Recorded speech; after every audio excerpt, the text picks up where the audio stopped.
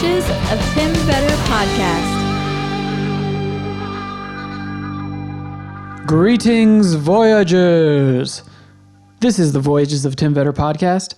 I am Tim Vetter, and I am so pleased that you are listening, so thank you so much for tuning in. On today's episode, I am joined by the amazing Darin Olien. He is the superfood hunter. He wrote a book called Super Life, in which he details eating superfoods and the diet that works best for him and the way to live a healthy and happy and fruitful and successful life. It's a really great read. I only had him for an hour today. He's a real busy guy and he had a meeting, but he called in from California and gave me an hour, so we made the most of that hour. At the end of it, though, I still had like 2 pages left of notes of all these things that I wanted to bring up, specifically related to travel and his experiences in Bhutan and things like that. So hopefully we're going to be able to run this back and do it again sometime soon. Really grateful that he gave me this hour. We really packed it out. He's a fascinating guy. He, helped me to try to parcel out what information we should be digesting about health and nutrition, because there's so much information out there nowadays, and a lot of it is backed by science or supposedly backed by science, and the science is referenced, but still as a layman, it's really hard to figure out what is true and what's not true. So he helped with that and gave personal stories about his work finding superfoods in Peru and in Brazil. So really, really cool guy. I really, really enjoyed this conversation. Talking or speaking about healthy foods, this episode is brought to you by Energy Bits. Energy Bits is not exactly a supplement. It's actually food. It's a whole food product. Kind of looks like supplements because it comes in these round green pill looking like things, but you can chew them or you can swallow them. And it is made of 100% organic algae. This is filled with high density chlorophyll, high bioavailable iron, high density protein, all your B vitamins, plant-based omega-3s. It fits your paleo diet. It fits your vegan diet. It is sustainably grown because it is growing on water. It does not require farmland. And I take this all the time, and there's no weird stomach distress or no you're not burping up a strange taste or anything like that. It's just really, really good. Gives you energy. I like to take it actually before I go to sleep. I feel like it gives me more energy in the morning when I wake up. So I'm going to Mexico next week, and I'm going to have my Energy Bits on hand just in case any funky, weird stomach stuff happens while I am in Mexico. The Energy Bits people are going to give you 20% off of your order if you type in the code VETTER, VETTER. It's 20% off your order if you type in the code VETTER. All right, now, sometimes I like to do these little contests and giveaways. I'm not going to do it on the podcast this time. Instead, what I want you to do is head over to my Instagram account, and I will have something set up for you there. Darin's got his book. He's got the barukas, the baru nuts that we talk about in this episode. So I'll give away some stuff, maybe some copies of his book and a few bags of the baru nuts. So again, check out my Instagram at the Voyages of Tim V. The Voyages of Tim V. All right. Really cool conversation for you. Hope you like it. I liked it a whole lot. Here is Darin Olien.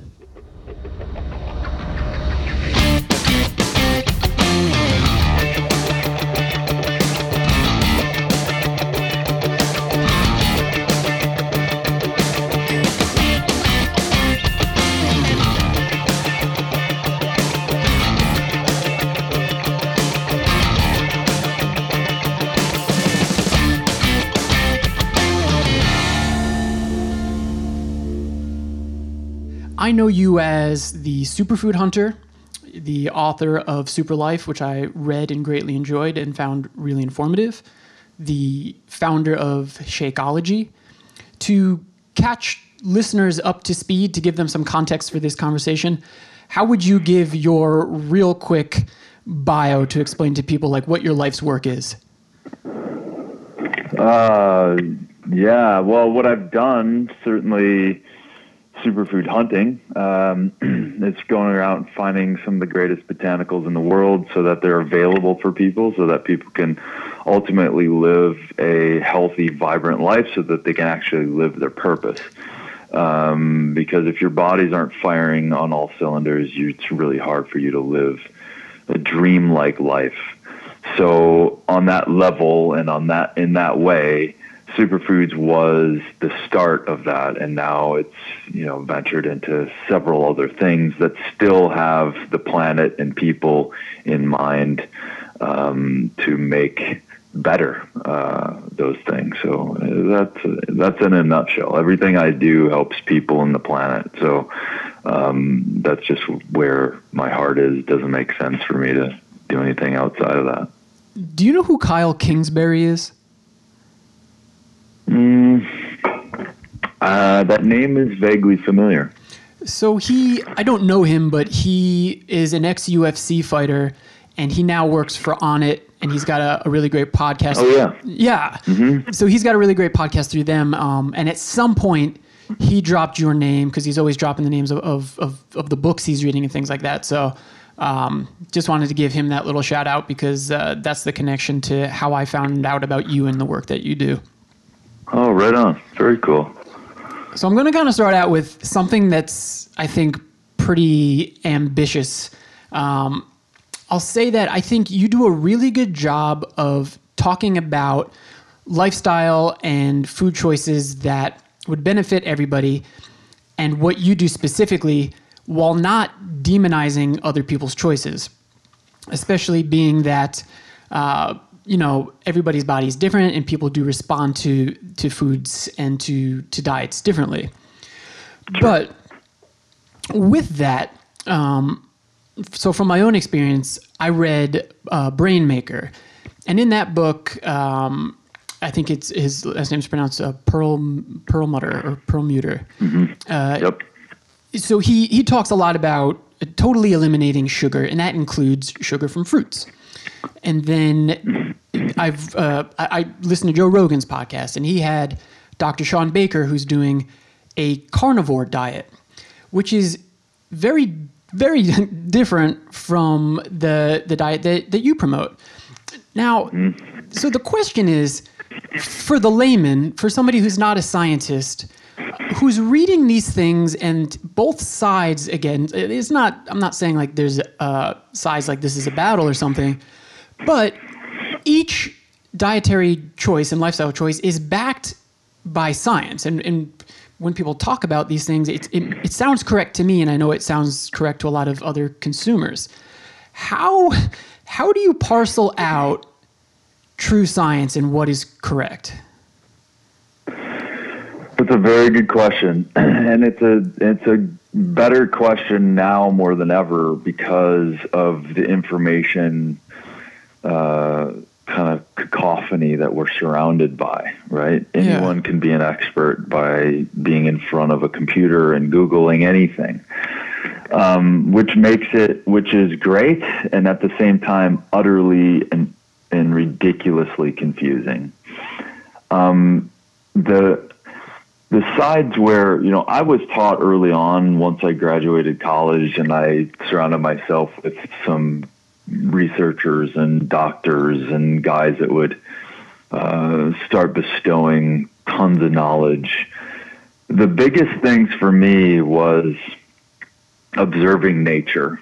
And those were the gifts of if it's synergistic with nature, then 99.9% chance that that's a sustainable thing to follow. So it's as simple as saying, why nuts are difficult for people to consume? Because for the most part, there has to be some sort of process in order for the anti-nutrients, which are in the nuts for their own survival, that thwart off animals eating them. But by observing nature, when it rains and there's dew and there's a changing of biochemistry in a nut, it needs to have that moisture on it, and therefore the enzymatic activity happens, and the anti-nutrients become different, and they start to sprout, and they germinate, and there becomes what was once a nut is now a tree. No animal, no wild animal will consume and smell a nut that is not in that process of germination because they know it's going to be harmful. So that's one example of this whole thing. So now getting back to the science of things, I think largely the science is compromised because you can have anybody do any science to get a lot of favorable results by modifying the test. So therefore, I've dug into these things. I've dug into the saturated fat argument. You pull the string back, and these researchers, 80% of them are compromised within the industries they're trying to support. They're being funded by them. They're being salaries are being given to them by these people. So if they don't come up with favorable results, then what's the point of them putting up $500,000 to even do the study? So there's a lot of these studies that get thrown around that are absolutely ridiculous, and they don't follow whatsoever. So for me, these fads exist by way of everyone wanting to find out a quicker way, or to keep their bad habits and to align and agree with and justify things that they don't want to give up. And it just largely, I was just researching into this authentic paleontologist, I forget his name, from Stanford, and he just said he's not selling anything, right? So he's like, just from an evolutionary standpoint, we are fruit and carbohydrate people, and and people always want to say, well, meat is what developed the brain, when in fact, well, does that really make sense? When wouldn't a lion be the smartest animal on the planet if that was the case? And their point of view was that the ability for a human to move around increased the landmass size of their foraging, whereby increasing the population and the diversification of fruits and tubers and carbohydrates, which is, when anyone who studied physiology will come to realize that the brain, its number one fuel source is glucose. Now, if you trick it, we're humans. So we're humans because we can adapt to anything. Adaptation doesn't, in some respects, doesn't mean optimization, right? So, good amounts of stress is great. Sitting in saunas for a long time, sitting in ice tubs, all of those things is fantastic. But saying that high consumptions of meat and all this stuff is a good thing, and from when you really look at the guys that are really dedicating their lives to it, just doesn't make any sense whatsoever to them.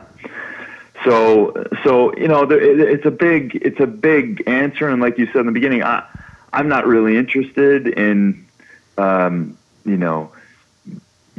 after anybody and proving my point to anybody. I come from the place of definitely,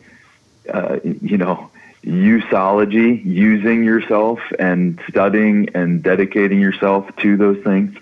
You're going to get results on almost anything because the body's so adaptive.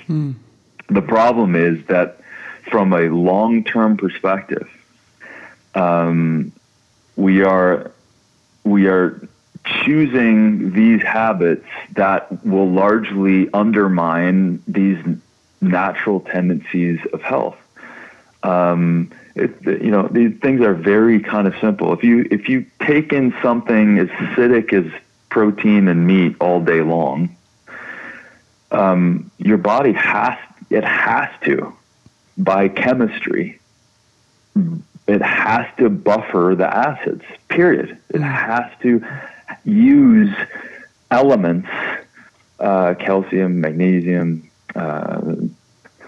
potassium, all these things. It has to use these elements to counteract the acidic forming nature of these foods. So from my early on in life and in studying this stuff and being taught these things, it just made zero sense to me to go against the natural understanding of a basis of chemistry.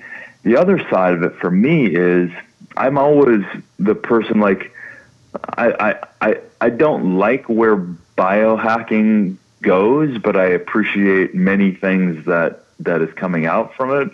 So let me just say this, in the sense of I love following nature but cutting out the middleman, right? So if I for me, I looked at, as I was digging into physiology and learning and being an athlete and experimenting myself, I was like, well, if everything I'm learning and the chemical bonds to break down plants and to extract the amino acids and then to reorganize them by RNA, DNA, and to repair and replace the body and all that stuff, well, if I'm taking in the flesh of another being, I still have to break all of that flesh down to its smallest usable molecules, and that's obviously the amino acids. So, well, aren't those animals, isn't those animals ultimately building their body by plants? Either that lion is eating another animal that ate plants to get there and all this stuff. So I'm like, well, why go through so much strain on a physiological level to break down flesh of another entity with all these other side effects when I can just eat plants and get all the amino acids I require? So that's I just like to eliminate the middleman, and the middleman for me is meat, fish, dairy, eggs. It just it doesn't make any sense. And the 100,000 articles supporting eating plants with pleomorphic benefits, exponential benefits. You're not just eating for protein.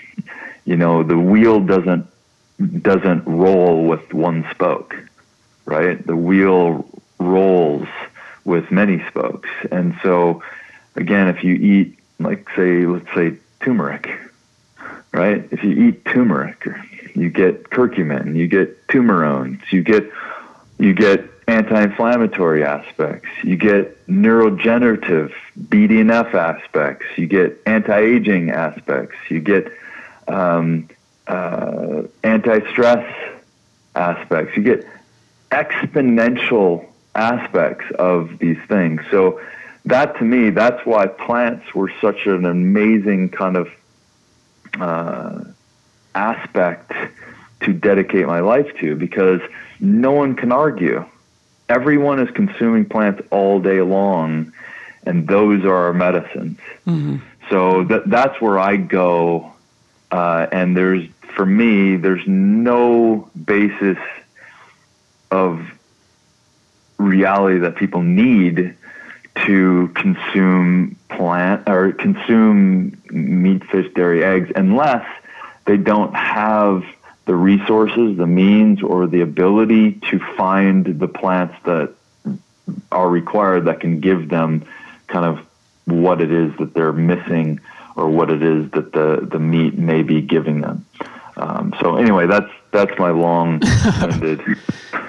No, it was a huge question. So no, I appreciate that.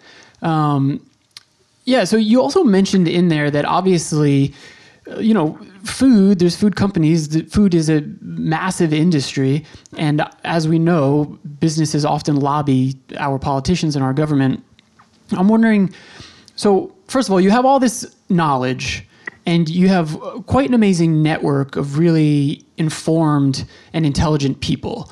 I've heard you on the Rich Roll podcast. I've heard you with Ben Greenfield.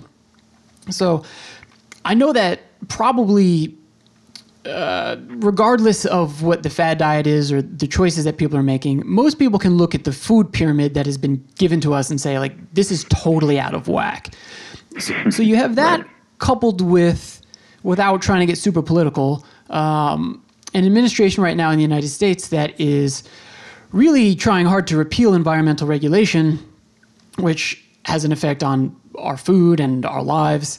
I'm wondering have you, either by yourself or with this network of people, have you ever tried to get involved in health policy and inform the people who are making the decisions for us?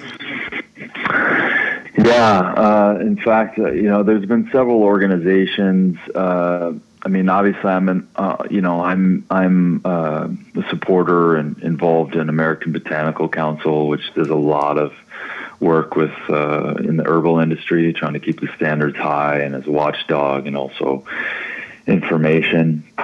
And then another organization that I'm joining this year that they really wanted me to come on, and I've been digging into, is the Institute of Natural Health, which is very involved in the governmental side and the regulatory side of not only the supplement world but the food world. So that's a fantastic organization. And again, it's and also Food Democracy Now! Around which I'm helping out these guys a bit, which is centered around glyphosate, the main active compound in Roundup Ready herbicides, pesticides, the most widely used pesticides on the planet, largely behind decimating food and leaving toxic compounds and destroying our gut health and destroying our immune system. And we've been bathing in that stuff since the 50s, or really the 70s, 1974. So yeah, I mean, these things are something that I support, things that I care about. And right now I'm helping, and also on my own, building some platforms in the coming year within media to expose more things and investigate more things, and also kind of bring in the awareness with the solution-based. So, watch for, latter part of this year and the early part of next, and there'll be some hopefully some big waves happening. We have some deals lined up and things like that. Right on. But yeah. Nice. Okay, so I love the videos you have of you traveling throughout the world. This is right in my wheelhouse. I love this stuff. And I'm really curious about, so let's take something like Baru nuts. Am I pronouncing that correct, I guess? Yeah, Baru nuts. So that's the species from the Baruzeda tree, and our trade name is Barucas. Yes, which I purchased quite a while back. I guess this is after I first heard you mentioned by Kyle. And I'll do some type of a giveaway when I do the intro for this episode. But I'm really curious about just the process of discovering a superfood. Like, are you given a tip and then you go out, or do you make connections first? How do you bring something like this to the world? It's a great question. I mean, every ingredient, I've been involved in hundreds of investigations and procurements of potentials or things to come to the U.S. or not, or developments, or working with farmers in different areas and regions and all kinds of different things. So there's not a one way. Certainly, early on, when I'd head to Peru to investigate whether it would be maca or yacon or sachainchi or camu camu or una de gato or chuchuasi or any of these things, I'd go and I'd be in villages and mountaintops and all that stuff. And ultimately, so much of the exposure and knowledge gets which is why I love going to the blue collar aspect of me. The doing it part of me just requires it. So that is where most of the knowledge of the said thing that I'm actually looking at, but also by sitting down and having lunch with and hanging out in villages and stuff, you ultimately look and ask questions, and you will start to discover their methodologies, their ways of staying healthy when they don't have healthcare systems, the old ways, but old ways not in the sense that they don't work, the old ways in the way that they've been passed down for thousands of years and hundreds of years and all of those things. So the list of things that I was curious about just grew every time I went out to find, or to look at a few botanicals. In the relation to the barucas and the baru and the Rosetta tree, I had been to Brazil a couple times, and I didn't know about it. It was in an area that I hadn't been because I was in the jungle. But then a Brazilian who knew that I'd traveled there, who knew that I was doing this kind of thing and investigating, just lofted me a message. And I barely get all my messages, right? Even you, it's hard to get a hold of me because I'm just like, there's so many mediums to which messages come in. Right. It's kind of like I can't even hardly handle that. So I just happened to see it. So this Brazilian reaches out, have you heard of the baru nut? And I was like, no. So I was just lucky to get that message, and then I had him send me some. He sent me a bunch of research, and I quickly was like, this is one of those gems. This is one of those things that there is no barrier to entry. It's a whole food. So that barrier to entry sometimes is, an herb having tannins or astringents that are its medicines, but very difficult to consume, right, for a regular person. To which a lot of them then go to the pill or the capsule or whatever, but a lot of foods too. So this is one where it tasted like a peanut/almond. It was delicious, and it had superior nutrient profiles. So it had huge amount, lower in calories, way higher in fiber, way higher in protein, and then all these micronutrients and huge amounts of polyphenols and high ORAC values and antioxidants and healthy fats, high magnesium, high zinc, high iron, high copper, huge potassium. So these micronutrient delivery of this freaking delicious nut, it was one of those kind of home runs.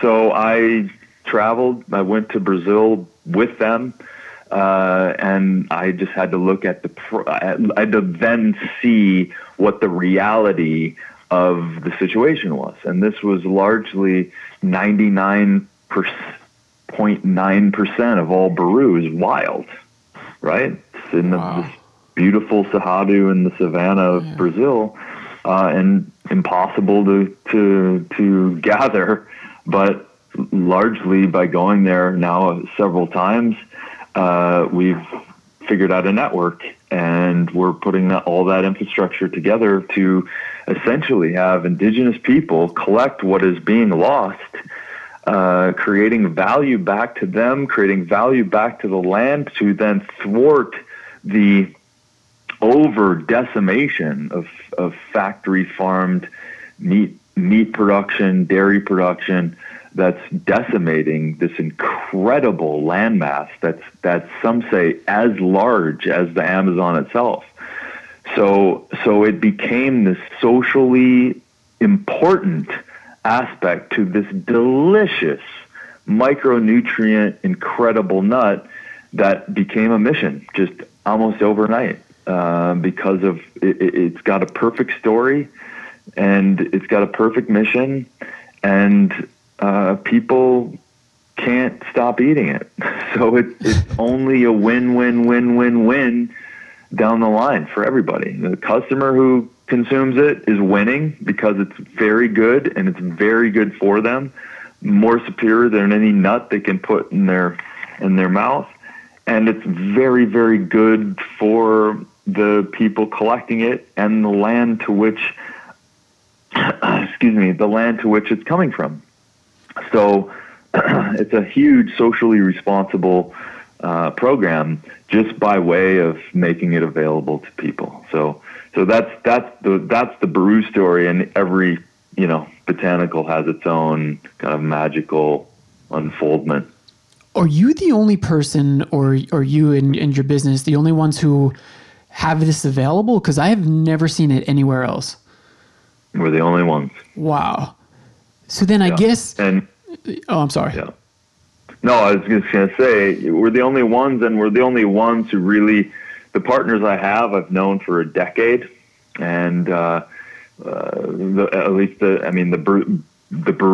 Brazilian ones, and then I brought in guys who are badasses in this industry, understand it, and have traveled with me for 10 years. So the business acumen that we have behind this is huge. And the only way, here's the thing. You're dealing with a third world country, right? And if you don't know what the bottlenecks are, you don't know every cent of how this thing is collected and procured and safe and processed, and everything down from how much gas it costs to transport in the middle of nowhere to how they crack this thing, which is really difficult. If you don't know these things and you don't spend the time, you won't know, and the price will be astronomical, and there will be no way to get it down to a palatable place where people will consume it. It will just be a very novel nut. And that's how it existed in Brazil, because no one really understood the different places of how we could actually change the game and make really bad systems a lot better. So ultimately the nut the price can drop and people can consume it and get the benefits from it. So any herb, any botanical has got a very important journey. And it's important to eyeball it all. And that's why I got into what I did. I mean, it's irresponsible to I think, formulate without, understanding, truly understanding. And that's not by a research paper on Google search. That's truly understanding. That's looking the eyeballs of people. That's putting your hands in the dirt. That's going through the process. That's auditing facilities. That's doing the whole thing. And the supplement industry is just a ridiculous Wild West of crap. It's just and ultimately who loses? The customer loses every time. One of my missions is to bring, like I said in the beginning, bring some of the greatest food and nutrition and supplements to the world by way of doing it right, with the proper people, with the way these botanicals are supposed to be cared for, so that they can get to people and actually do the medicinal, therapeutic, and potentiating aspects that they have in them, so that people can thrive. Yeah. And we need it now more than ever, don't we? I mean, we're dying. Like, the top 10 diseases are all lifestyle based. We're killing ourselves by poor volumes of poor quality food that people are stuffing their face with, filling their guts, and their cells are deprived and starving and breaking down. And of course, when you wake up at 40 and treating your body like crap, of course stuff's going to break and you'll feel like 60. That's just the That's the reality. So I want people to get really good things in their body so that they don't have to actually worry about their body. So they can live a life that's full and do whatever the hell they want. Like jump on a plane and see where it goes. But I promise, if you weren't healthy, that isn't an option. Right? So anyway, that's why I love what I do. That's why, because it's way beyond me, and it's just in my view of the world and my experience in it. That's what I see. So I continue to work and get these little things that I can do, and hopefully that platform just keeps getting larger so that there's a larger population that can have a different choice than kind of their lack of choice that they feel like they have. Well, there's a beautiful message, and your business practices are certainly admirable. I wonder, so you have this new product, right? It's not new to the people that live there, but new on a larger scale to new markets. And, over the course of time, you've seen this with like goji berries became very popular, or maybe within the last 10, 15 years, quinoa has exploded. And at least from things I've read, like, well, now with all this industry coming in, like quinoa's too expensive for the native Ecuadorians where it comes from, or, there's deforestation because of all of the production of soy. Now that you have essentially brought a new product to market, are there any protections to prevent other companies from coming in and trying to undercut you and from trying to, create this on a mass scale that then has a negative impact on the indigenous people? Yeah, great question. And it's one that you don't know it until you actually show up. Most of these industries do these things from a distance. They do the very bare minimum, and then it causes a proliferation of these exposures. And yes, anytime you create change, there's some adjustments you need to make along the way that you don't know until you're in it. Right. And that's something like, listen, I've over 10, 15 years, I've had agreements with, me and individuals and companies have had agreements with indigenous people about what's fair for them. They set the mark, and then we work the agreements around that. So you do the best you can. We've had exploitation that happened in Peru a few years ago where the Chinese came in with literally duffel bags full of money. Whoa. And was buying up all the maca and used the drug routes to get illegal maca, because you can't, from the Peruvian government standpoint, you can't leave the country with whole maca root or seed.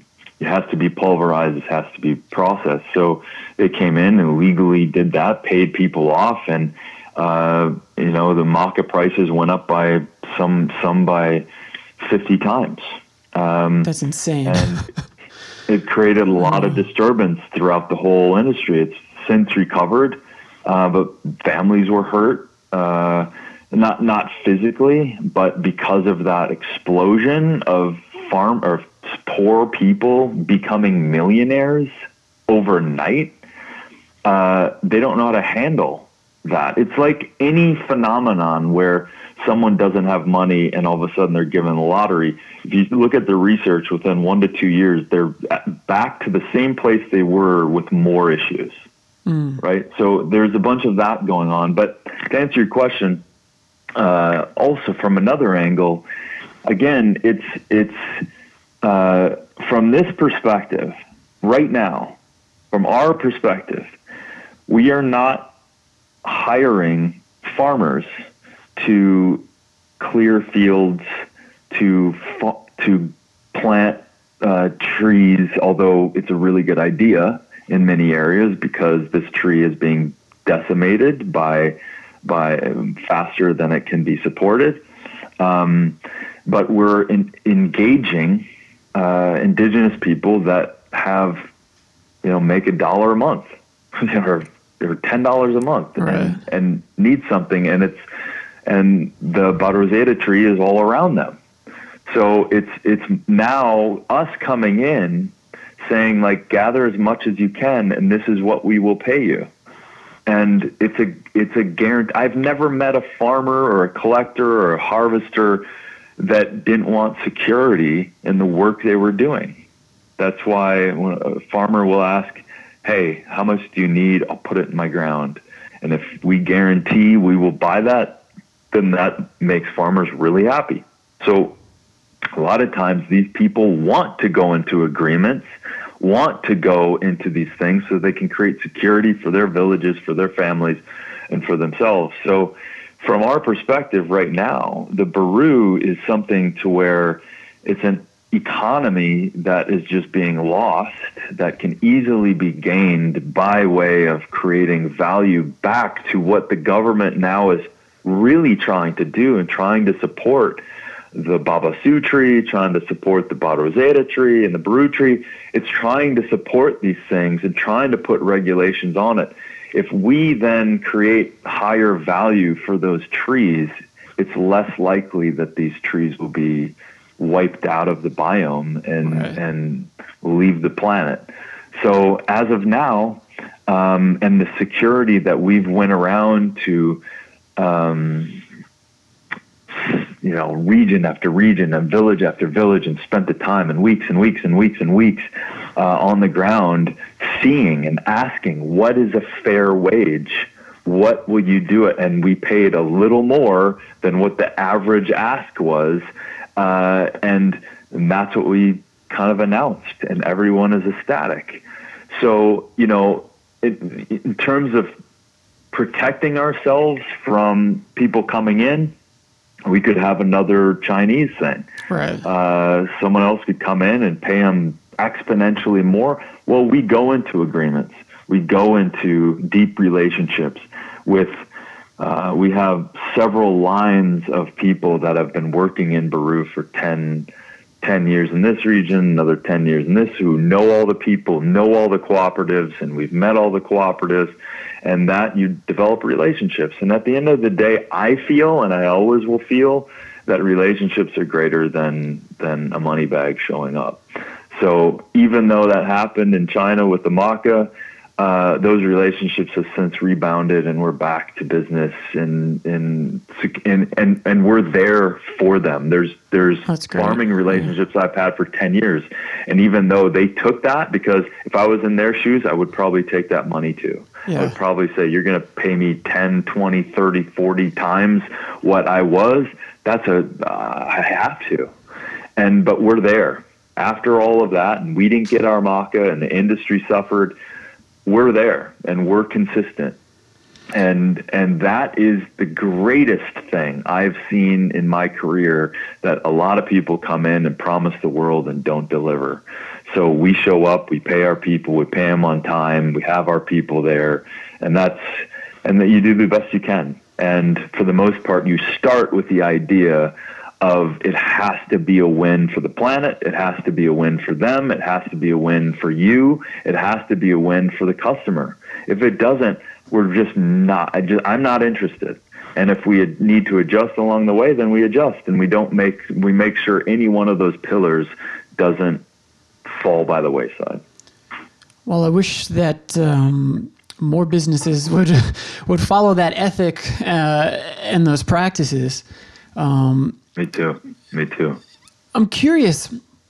So the foods that you're promoting really are pointing out that you can get the nutrients that you need and the nutrition from whole food sources. Like you mentioned the sacha inchi, which rich in calcium and magnesium, which then means you don't have to go to your GNC and buy a calcium or a magnesium supplement. And while what you're promoting is great for individuals, it is a little bit dangerous, I think, to industries that are trying to make money selling these things. Or it's, dangerous to Coca-Cola to say that there are much better sources of food and nutrition for you than a Coca-Cola can.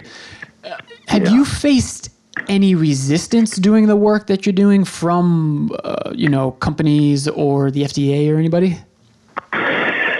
No, I mean, not on a big scale. I mean, I think largely the people that, at the FDA and the people that are on the ground that you actually have to deal with largely have their place in the right, their foot in the right side of the line, right? I think from people kind of making bigger decisions at some of these industries sometimes don't. But largely, if you look at it, some of these things are a pain in the ass in terms of regulatory issues and all that stuff, but ultimately understand where they're coming from. So,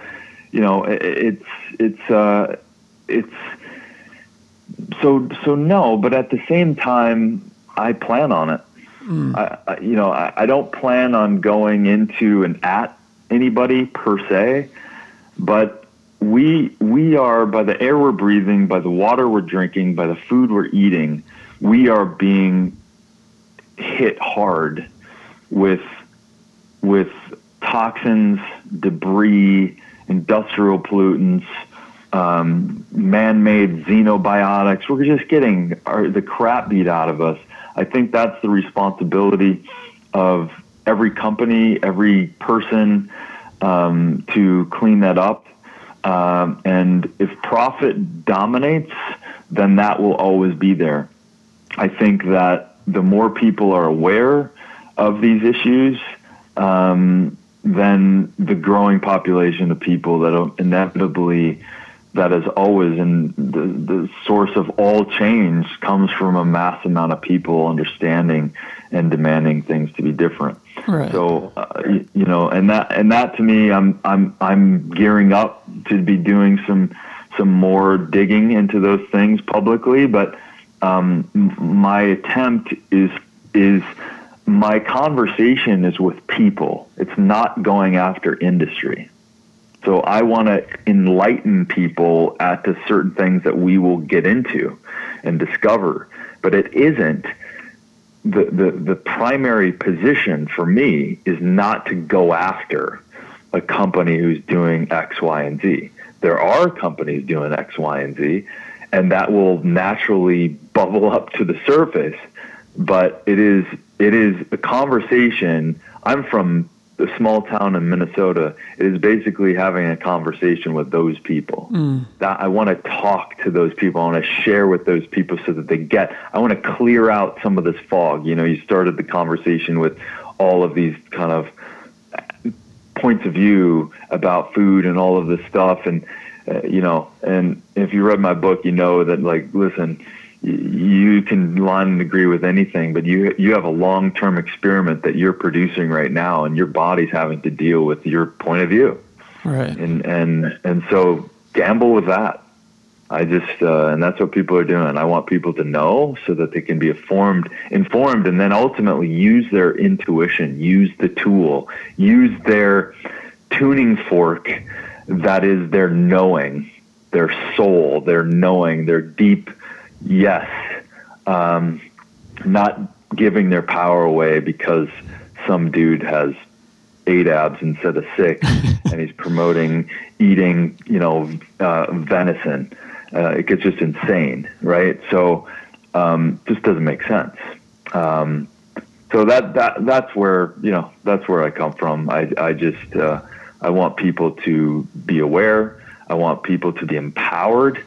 And again, if someone's so convicted that they want to eat, meat and broccoli every day, well, cool. That man in the mirror, man. You do that. That's you. Go do you. Right? It's fine because that's your choice. Those are the consequences you are making. That's none of my business. None. But if I share something and something inside of you says I need to look at that, or you blow it off, that's on you too, right? So I listen to both sides. I read the silly book. I don't mean to slam them, but the silly book Plant Paradox makes no sense whatsoever. Nothing. Like, stay away from lectins and all of this stuff. Well, we don't. As soon as you cook a bean, there's no lectins in there. Like, what are you talking about? It's and Guntree, I think his name is, and And so if you look at, my buddy Dan Buettner spent his, the last third of his life traveling around the planet. Who are the people that are living the most vital and the longest? And he's got real data, real things. And every one of those people who lived, the centurions around the planet who are functional and happy every day, guess what? Those people are eating what Gundry calls like the worst food on the planet, beans. Right. Beans. Like, so the people that are not, I resonate with people who are doing the work, who are in it, and finding out. So anyway, yeah. So, but exciting times nonetheless, that's for sure. And I think information is great. I think people losing the power of what makes sense to them is tragic. So again, if someone comes to me and is convicted with, I eat, venison and broccoli and I'm happy, then I'm like, okay, cool. Right. Well, we don't need to talk. If you're not asking me a question, I'm good. Carry on. I'm not going to beat you over the head with, trying to convert you. But if 20 years down the road you said, what was I thinking? Then we can have a conversation then. Darin, I know I don't have you for very much longer. I have tons of notes here I didn't get to, so maybe sometime we could do a follow-up to this because I'm fascinated by this. Sure. But I think maybe a good way to wrap up this discussion, and again, like I had all this stuff related to traveling, so I'll save that maybe for the future. But super life to me is, your life. It's more than just food, and you talk a lot about water, but obviously those are things that sustain you and are essentially like the basis for a long, fruitful, healthy, happy life. But what are some other things that you incorporate into your daily life that make you happy and healthy, that form a super life? Good question. Well, I have to say that something that, sparked in me when I was a junior in college, maybe in 91, 92, is the realization of this amazing time in the day that is exceptional and extraordinary, and that is very early in the morning. So I wake up between 3:30 and 4 every day. Wow. And I start my day. I go to bed super early because sleep. You can't make up sleep. You can't take any special elixir that's going to make up what sleep needs to do for your brain and your body. So I go to bed between 7:30 and 8, and I'm proud of it. And I wake up early, so I get 7 to 8 hours of sleep every night. And so the first thing, so that's number one, sleep. I mean, definitely sleep is one of the greatest, there's no hacking sleep. Let's just put it that way. You just go to sleep. You need to sleep. And it needs to be dark. Shut the eyes. I even wear some great earplugs and a mask so no light comes in.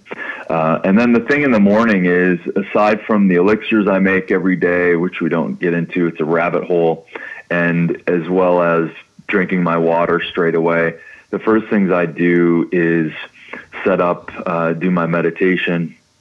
I do some actually brain stimulation, some electric brain stimulation techniques within some little technology that I have, but that helps me get into some great meditation states. So I meditate for 30 minutes, and then I go right into, which is very, very powerful. I go right into writing.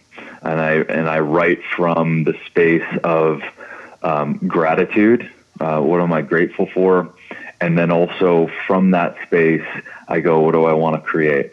Who am I and what do I want to create? And that goes from the big, why am I here?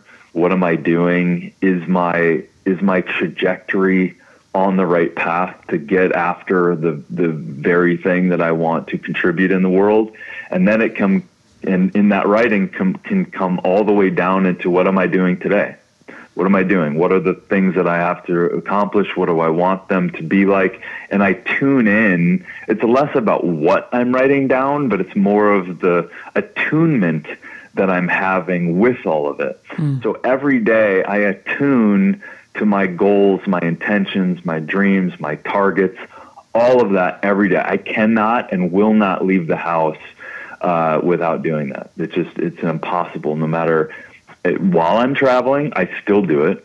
So if I have to get up at 5 a.m. to get out the road at 5:30 because we have 9 hours of a bumpy gravel road to be on, I will wake up 2.5 to 3 hours early and do that whole routine. So it's something that's so valuable to my being, and it's so valuable to creating the kind of life, the super life that I really want. And that's really where I came. Like when I was writing this book, I was like, well, what do I really care about? Like you said, herbs and fruits and foods and all of that stuff is an aspect of it. And that's all stuff that supports me living. And what is my life then about? And that's very important. So anyway, that's probably my biggest thing, because it just sets the tone for every day, all day, and then add that up over time, and next thing you know, but the thing is, I also feel like I'm content, and I'm also aggressively pursuing what's next, right? So it's a fun. There is no retirement. That's a lie. It's maybe retiring one idea and moving it and maturing it to the next.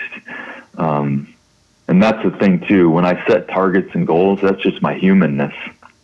If I get there and there's another door to open that I didn't know was there, I often have opened that door and go, shit, I want that. I don't want to go there. I mean, that's how superfood hunting happened. I never woke up at 5 years old and said, I'm going to superfood hunt. I just started to open doors, and upon taking action, it opened up other doors, and then, life unfolds. Well, Darin, listen, thank you so much, first of all. This was an amazing conversation. Really, really appreciative that you gave me the time today.